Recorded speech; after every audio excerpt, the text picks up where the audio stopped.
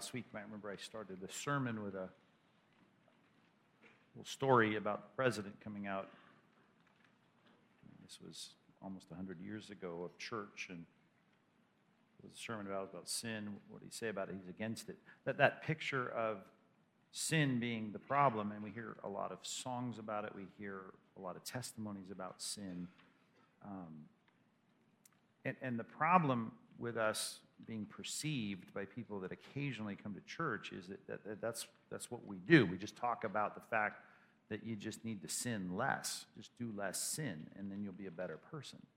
Matter of fact, that's why a lot of people go to church. That's why a lot of people go back to church when they have kids. They want their kids to sin less. They don't want their kids to go through a lot of what they went through in the sin and the scars and all the stuff that comes in the wake of sin. And so they think the church about having us sin less. Now that certainly is what happens. Certainly when you hear sermons like last week, or as the president did 100 years ago and said, yeah, the pastor's against it. He's trying to preach against sin.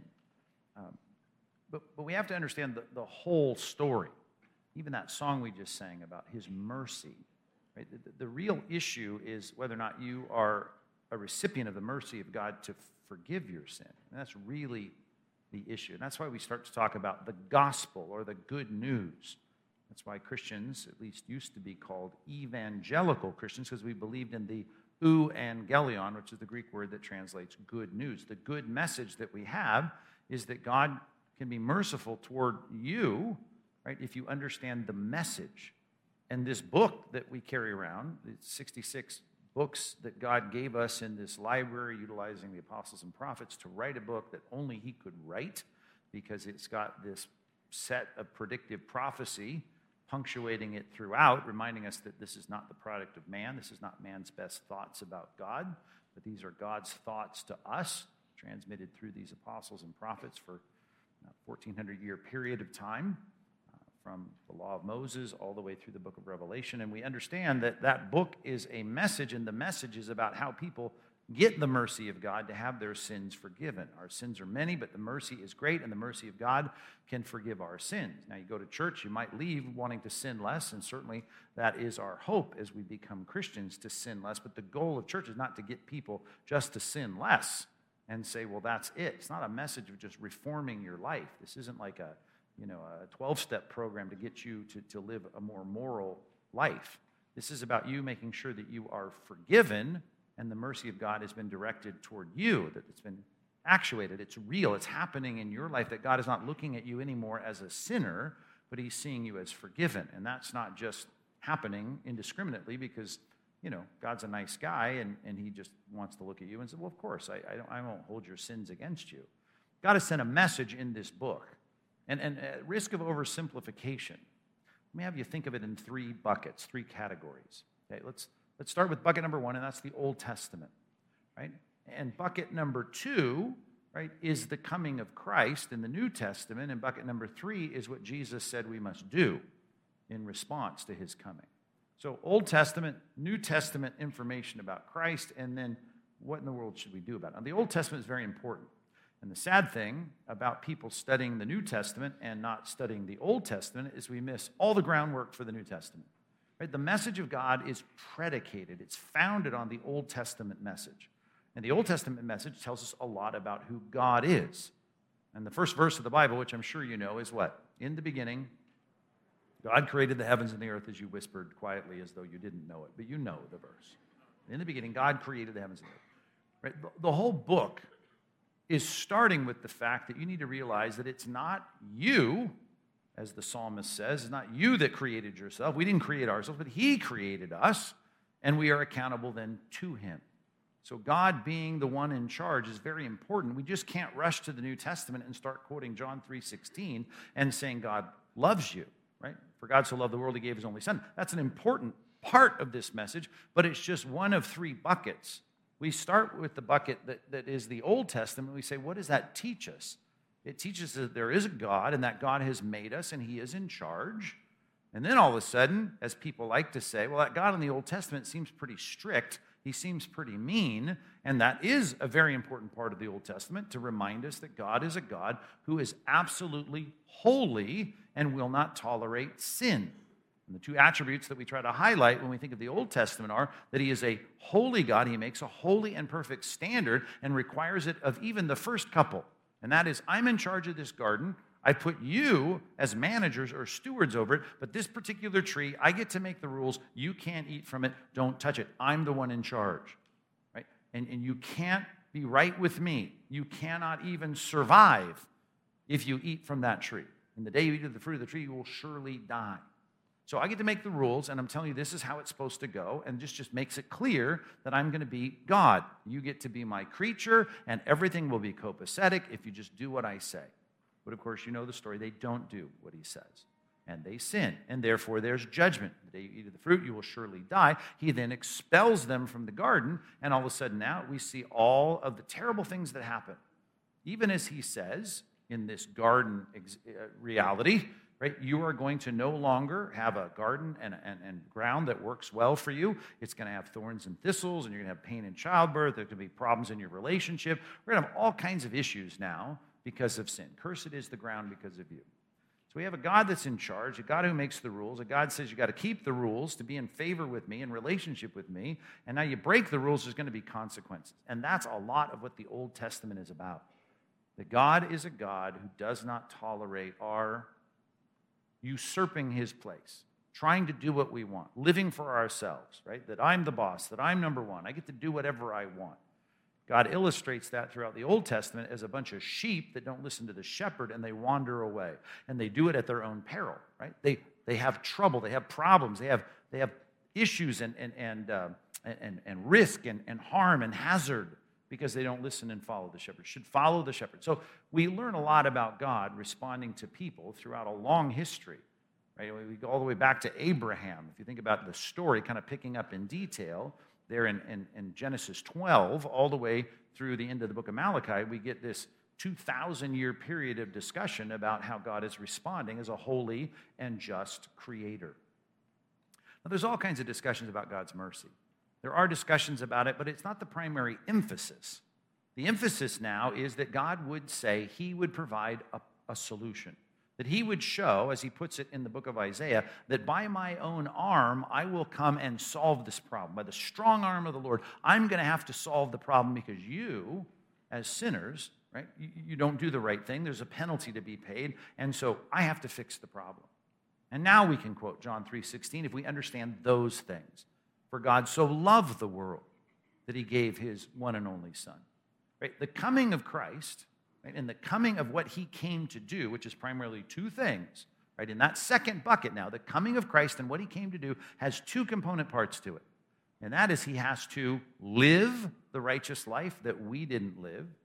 And then he's going to die and suffer, and not be suffering at the hands of the Sanhedrin or the Pharisees or the Jews, not even at the hands of the Romans or the Roman soldiers or Pilate. He's suffering, the Bible says, and predicted back in the book of Isaiah, he would suffer at the hands of God. That God would be willing to crush him and to offer him up as a guilt offering. Now, the whole point is that when God reaches out to solve the problem, he's going to do it as a perfect person. He's going to come without sin. There was no sin in his mouth. He'd never lie. That's how Isaiah 53 puts it. There's just no deceit found in his mouth. So he's perfect, and yet he is going to suffer as a guilty one. And so God says, I'm going to solve the problem. My expression of love, which in no way negates the fact that I'm in charge, that I have a holy standard, and that I'm always going to have to judge that holy standard because I can't be good if I don't judge sin, is that now I'm going to supply the solution. And the solution is, my son will live the righteous life that you should have lived. Right? He'll live the perfect 14-year-old life when you were doing all the stuff at 14 that you shouldn't have done. He's going to do it right. He's going to live a childhood, a teenage period of time, and an adult period of time, just fulfilling all the righteousness that God requires. And because he's God in human form, he can now take all of that human righteousness and give it not just to one person, because he's not a temporal being, he's an eternal being. He can take that eternal human righteousness and apply it to all kinds of people, people from every tongue, tribe, and nation. And he also has to absorb the sin of those people that will be saved and forgiven. So those are two buckets so far. Old Testament truth, the foundation of all that we learn in the New Testament, who God is, what his standard is, how he responds to people, who are involved in the infractions of his standard. And now he says, I'm going to solve the problem, and that is I'm going to have someone live for you, my own son, with eternal worth, and I'm going to have him die, which is an amazing thought, that the Son of God, the second person of the divine eternal Godhead, is going to die as a human being, right? All God, all human. And that act of me crushing him is the judgment. It's so profound because of who he is. The judgment that you deserve as a sinner. Now, everyone's saved. No, that's not what he says. He says, now you have to respond to that. And that's the third bucket, and it's the second part of the New Testament, which is reflected in the Old Testament as well, because the same words are used, different language. Hebrew is the Old Testament, Greek is the New Testament, but same words we would translate into our language are the same response to God all the time, every time. It's just all over the place. As Jesus said, as he came, started his ministry, as he talks about this whole arrangement, he came proclaiming the kingdom of God, Mark chapter 1, and he says, you've got to repent and believe in the gospel. Believe in the good news. So here is this picture of repentance and faith. That's the third bucket, which here's how we're supposed to respond. Two imperative verbs, repent and believe. That's how it's translated in Mark 1. It can be translated as trust, and rightly so, and it's like one of our words. It has a breadth of meaning. It can describe demons who believe all the facts about Jesus, but they don't trust Jesus. We are supposed to not only believe the facts about Jesus, as I said, not only does our intellect need to be converted, our volition has to be converted, we have to trust him. And so repentance and faith becomes this third category of information in the Bible, and it's focused on and emphasized in the New Testament. Matter of fact, one verse. Let's take you, as long as you brought a Bible, you might as well use it here this morning. Let's go to Romans. Romans chapter... let's go to Acts, since we were just in Acts. We could take you to Romans, but let's go to Acts as long as I'm bouncing around here. If you've been with us in our study of Acts, it wasn't long ago we were studying this passage. Drop down in the middle of this, and I'll jump in even to the middle of the sentence, because Paul is all about this message. If you want to glance at verse 20, he's giving this message everywhere. Acts chapter 20, verse 21. Are you with me on this? Some of you that brought your Bibles today? It's in your phones. Go to esv.org and just type in Acts 20, 21, and here it'll pop up. Here's what you'll read. Testifying, that means he's saying things, he's witnessing, he's giving a verbal message to both Jews and Greeks. That's the great thing about the New Testament now. The focus shifts to giving the solution, not just to the Jewish people, though we learned a lot about God, who he is, his standard, and how he responds to infractions through the Jewish people. But now the Jewish Messiah is going to be available, and the benefits, to Jews and Greeks. And he was saying to both Jews and Greeks, testifying to them, right, of repentance. Here's the first thing, toward God. Here are the verbs. Here are the imperative verbs. What do I have to do? This message. Well, you have to repent toward God and of faith in our Lord Jesus Christ. Now, there's two great words there we don't normally look at, but it'd be good for us just to look at these two words, the word toward and the word in. We got the words, which you hear a lot in the baptismal tank. When anybody shares their testimony, they talk about repentance, right, and faith. And those are great words, right? Metanoia in the Greek New Testament and pisteuo. These are great words. But we need to have the word next to them that makes us understand what they are. Repentance toward God and faith in our Lord Jesus. Those two words help us understand exactly what we mean, right? To repent is not just to change your mind. You'll hear people say that. They don't know language. They think they know language. They say that about the Greek word metanoia, but this is not just taking the sum parts of a word, the component parts of the word, and making some kind of judgment about that. You don't take the word awful and say awe and full. I know what awe means. I know what full means. Awful means it's full of awe. That's not what the word metanoia means. Metanoia means that you're turning towards someone. Other words that are used in the Greek New Testament, not that you need to hear the Greek word, but astrepho is another one, which is sometimes translated to turn. We're turning, metanoia, astrepho, we're turning toward God. Now, remember the picture of the Old Testament I talked about. If you're a sheep and you don't listen to the voice of your shepherd, well, then you're going astray. And the Bible says in Isaiah, all of us go astray. That's the moral problem. You've set your own agenda, and now the culture, by the way, how good are they at telling everybody, just take whatever path you want. Let's just affirm it. Let's all bow down to it. Everyone can do whatever they want. Do whatever you want. And that's what our world says, and that's what our hearts say, and our culture is nothing other than a reflection and a projection of our hearts. And what we're saying here is what we need to do is to repent. We have to, here's a word in Peter, return to the great shepherd of our souls. Right? We need to turn to God. Metanoia, we need to turn. That's the word that Alexander the Great's army in the Grecian period of history would yell out to make the armies do an about face. That was the word they'd yell out. Metanoia. Metanoia means turn around. You're going that way, you need to go this way. And repentance is being able to say that I'm forsaking my own way and I'm now going his way. That's why we're called, one of the primary words in the New Testament to describe Christians is the word mathetos. Mathetos, we get words like mathematics from it. It's translated in our Bibles, disciple, and it means that we are a follower of this particular teacher, a follower of this particular leader. And we are supposed to be disciples of Christ, even in the Great Commission that we talked about this morning. We're making disciples. Disciples of who? Of us? No, of Christ, right? And baptizing them. So we're taking people and we're saying, you need to turn to God. You need to turn to God. And God's going to say, now follow my son. He's the shepherd.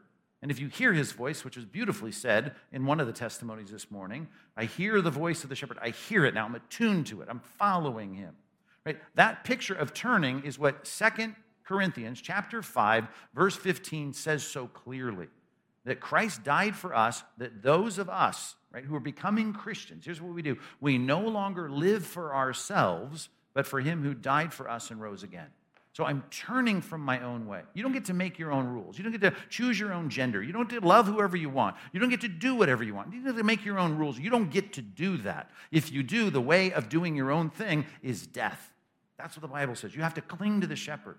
And you may not like all of his rules. I don't like all of his rules, right? Don't tell him I said that, but I don't like all of God's rules. But I have to keep them because he's the shepherd. He's in charge. And I know, just like I learned in the garden in Genesis chapter 3, right? If he makes the rules, I got to keep them. There's a penalty to pay. And the reality is I'm not just afraid of the penalty. I'm afraid of the fact that God knows better than I do which way human beings ought to go. And so I got to keep the rules. I'm now seeing my life as doing whatever I want. And now I'm saying, okay, I'm turning to God. I just love that. Repentance toward God. That word toward is so helpful in this passage. And then faith in our Lord Jesus Christ. Man, that's just rich, that whole phrase. But the word in now changes what I'm saying about the word pisteuo, or the word that's translated here, faith. Faith in, faith, belief, trust. Translated all three different ways in the New Testament to describe the breadth of this word, to trust. If I say, I believe you, or I trust you, that's one thing. But if I say, I believe in you, I trust in you, that's a different kind of thing. You may spout off some talent that you have, and I say, well, I believe you. And I might say that just to get you off my back, like, okay, you're a pilot or whatever, okay. Fantastic, I believe you. Now, but to trust you is different. To trust you is to get in my car and drive up the toll road and get in on the tarmac, into your hangar, get in your plane, and to say, I trust that you're my pilot. See, that's a different kind of thing. So the word toward is helpful when it comes to repentance. This is a directional change in my life. Right? And it's not the change, it's not the effect of the change that saves us. It's that work that God does to bring repentance to us. Early in Acts chapter 3, we're told that repentance is a gift of God. God grants us that. He opens our eyes to the wrongness of our way, to the depth of our sin, so that we can turn now to our good shepherd and follow him. And in means I'm trusting him to be not only my leader, but my savior.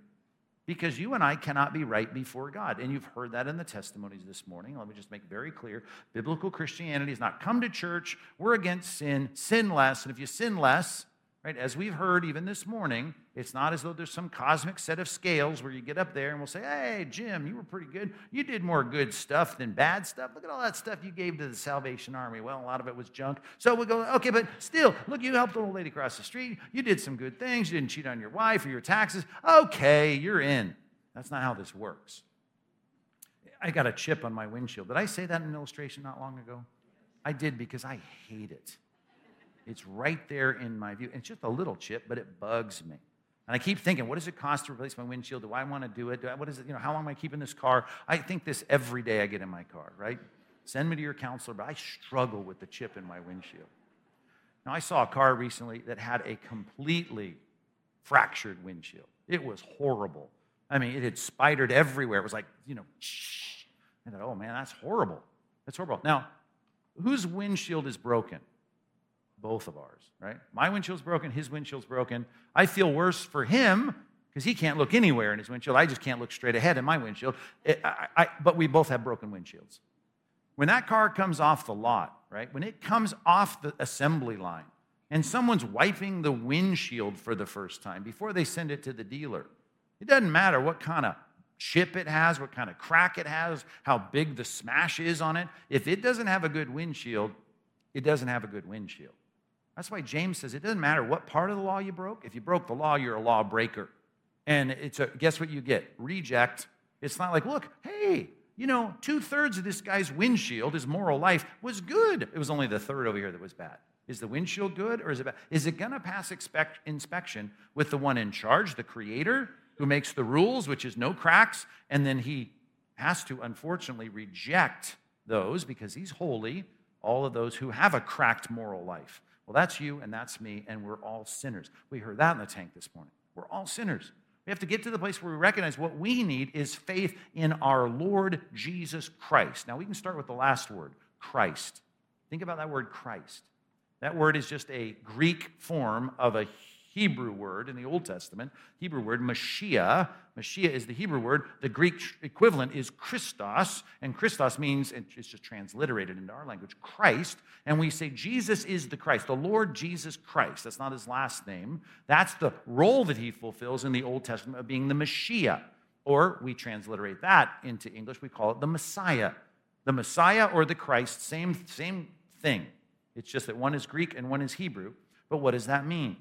In the Old Testament, what we needed was the one who would fulfill all of God's ideal and perfect template of what we needed. What we need is the perfect one who thinks right, who chooses right, who does right, who doesn't do wrong. He would be the Mashiach. Mashiach means someone who is anointed. See, if you're going to pick a king for your nation in the Old Testament, we're not good at it today, you would pick the best you had among you. Right? You pick the best. We're not doing so good at that, as you clearly know. But in Israel, we need the best, right? We got to have the best. And if you're going to pick a high priest, right, who was also called the Mashiach, also called the Anointed One, you need to pick the best. You pick not the guy who's there, womanizing and playing poker and getting drunk on the weekend. No, we pick a morally upstanding guy. And if we were going to pick a teacher for us, a prophet, one to speak the truth, it was also called a Mashiach in the Old Testament, right? We want one who's going to speak the truth and only the truth, not a lot of lies mixed in. So the idealized person, right? The king and the priest and the prophet, they were all called the Mashiach, the Messiah. So when we say the Lord Jesus Christ, we're saying here is the perfect one. Here is the one who's doing all things right in God's eyes. And he is the one that we need to solve the problem. He takes his perfect windshield and puts it on our lives. That's a transaction. I take my broken windshield and we take it out. Now, I'm not sure what they do with broken windshields. You can tell me afterwards, and I'm sure someone will, right? I'm assuming they just go and smash them up and put them in some recycle program or whatever. Who knows? They go in the dumpster. I'm not sure what they do, but they're all just trashed. Paul said that about his own life in Philippians chapter 3.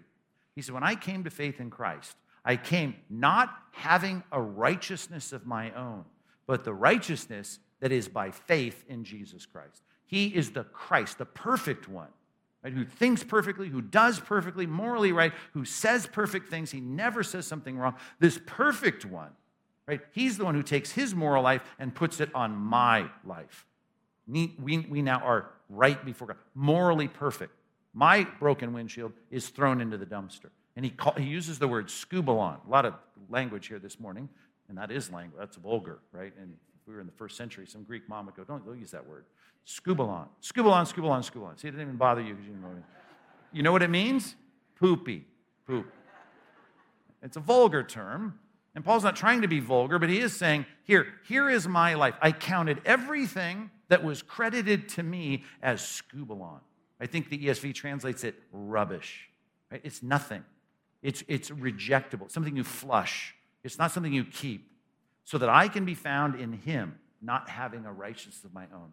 So he is the Christ. I'm supposed to put my trust in the Lord Jesus Christ. And that perfect one, let's work back in the list now. He's also Jesus. Jesus, right? Yeshua, this name in the Old Testament, is a name that we know. When you Latinize it, we take the I, the initial I, or ayin in Hebrew, or iota in Greek, and we turn it into a J.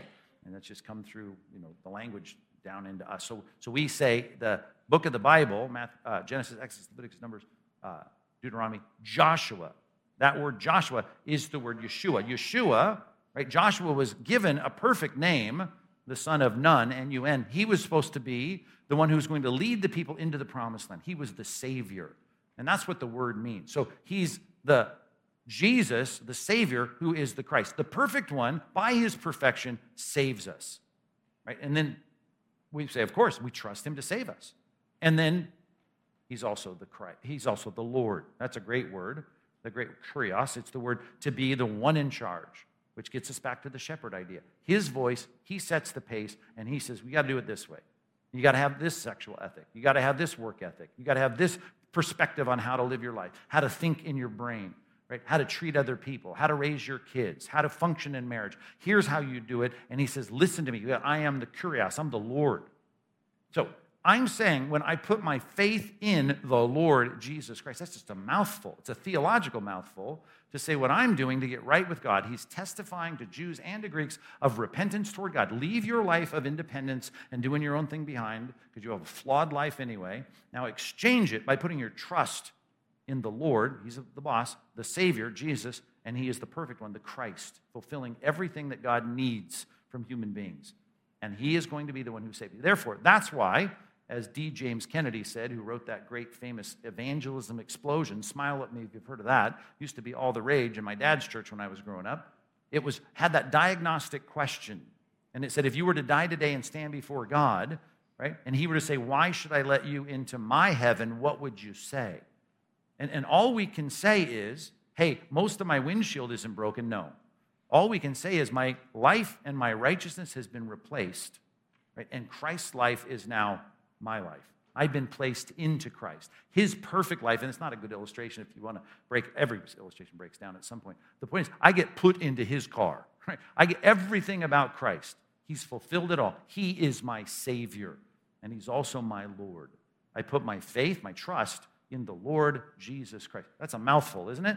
And it's a great thing for us to recognize. That's the third bucket, right? We understand the greatness of God from the Old Testament, his nature, his position, his standard, his justice. And then we hear about Christ coming. His love is he's going to provide the salvation we need, the forgiveness. The mercy of God is going to be mechanized through Christ's life and his death. And it's all going to be verified through his resurrection. And now, what does he tell us to do? Repent and believe, or repent and put our faith in. Good words. Repentance toward God and faith in our Lord, boss, Jesus, Savior, the Christ, the perfect one. That's what the gospel is all about. A lot of people go to church for a lot of years, and just like we've heard in the tank this morning, they say a lot of things about, I went to church, I got someone off my back, I prayed a prayer, I told them I was good, whatever. But what needs to happen in the interior of our lives, right, is that we need to be convinced of the facts. Sure we do. Intellectually converted, fine. But then I've got to get to the place where I realize what I need is to see the character of God, the work of Christ, and the response of repentance and faith in my own life. Repentance toward God and faith in our Lord Jesus Christ. And if that hasn't been clear to you, it needs to be clear to you right now. Because what we need is more people that can stand up and give a testimony to their lives being changed. Which, by the way, evangelicalism has been defined by that we are ones who say there is a point in time when you get right. Matter of fact, that those words that are used as a pejorative about us, the born-againers, right? Well, that's exactly what evangelicalism is all about. That at some point in time, you get born again because your life now has been placed into Christ and you're different. Everything starts to change. Why? Because you now have the Lord Jesus Christ as your leader. And that happens at a point in time. You're not born into it, right? As they used to say, God has no grandchildren, right? You're either his child or you're not his child. Doesn't matter what your parents did. Stop with this. I was raised in a good Christian home. Really, that doesn't mean much of anything if you haven't appropriated this yourself through repentance and faith. I hope for some of you that kind of puts some pieces together, because my plea to you, and I should say it more profoundly and more ardently than I am, but you need to become a Christian today, which is not you going to church. It's more than that. It's not you trying to live a better life and being against sin like the preacher is. That's not what it's about. It's more than that. It's about you coming to grips with who God is and his provision of mercy, Christ, living and dying in your place, being raised as proof that it all worked in his economy. And now what's left for you? Repentance and faith. That's what the Bible says. It's echoed the message of repentance and faith from the beginning. It's brought it into clear focus and emphasis at the end of the New Testament. And it's what we are proclaiming. Have you gotten to that place in time in your life? It's a yes or no question. And you've got to be able to say, I know that I have. And you've heard stories. A lot of people say, well, I kind of thought I was all good to go because I did this, that. But you need to think, do I really know where I stand with God? And if today's the day for you, it's the beginning of a brand new life. Because now it's all about, as you've heard words like sanctification and growing and learning. That's what our Christian life is all about. And most of the time we gather together to learn and to grow, and then we get out there into our neighborhoods and our workplaces to share the message of the gospel, to see people brought to repentance and faith. Does that help a little bit here this morning? I hope it does. Yeah, thank you.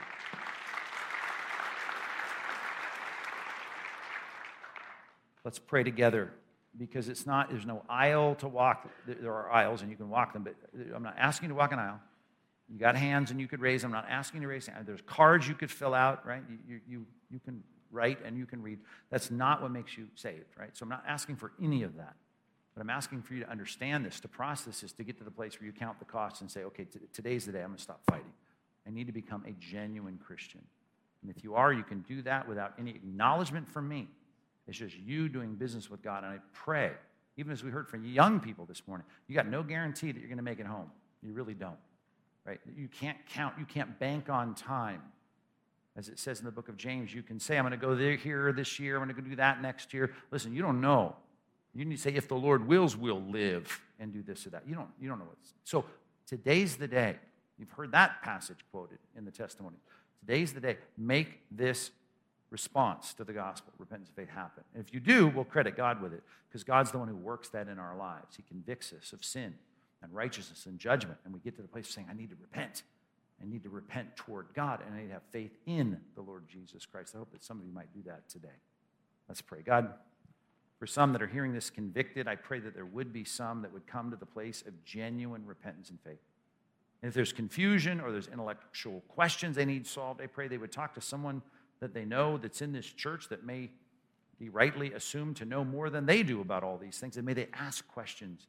May we all be excited to have people ask us, or if we're in the process of figuring this all out, may we ask others. God, help the people in this church to talk to one another. Help people here today to have conversations about what it means to become a Christian, to understand your character, your holiness, your authority, your righteousness, your judgment.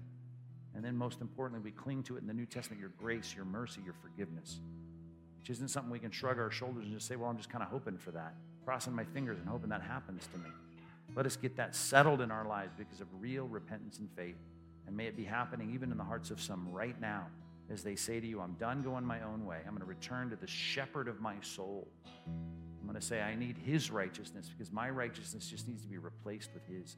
All of my works, no matter how good I think they are, they just don't measure up to what Christ did. So I need to exchange my righteousness and all of my unrighteousness for him.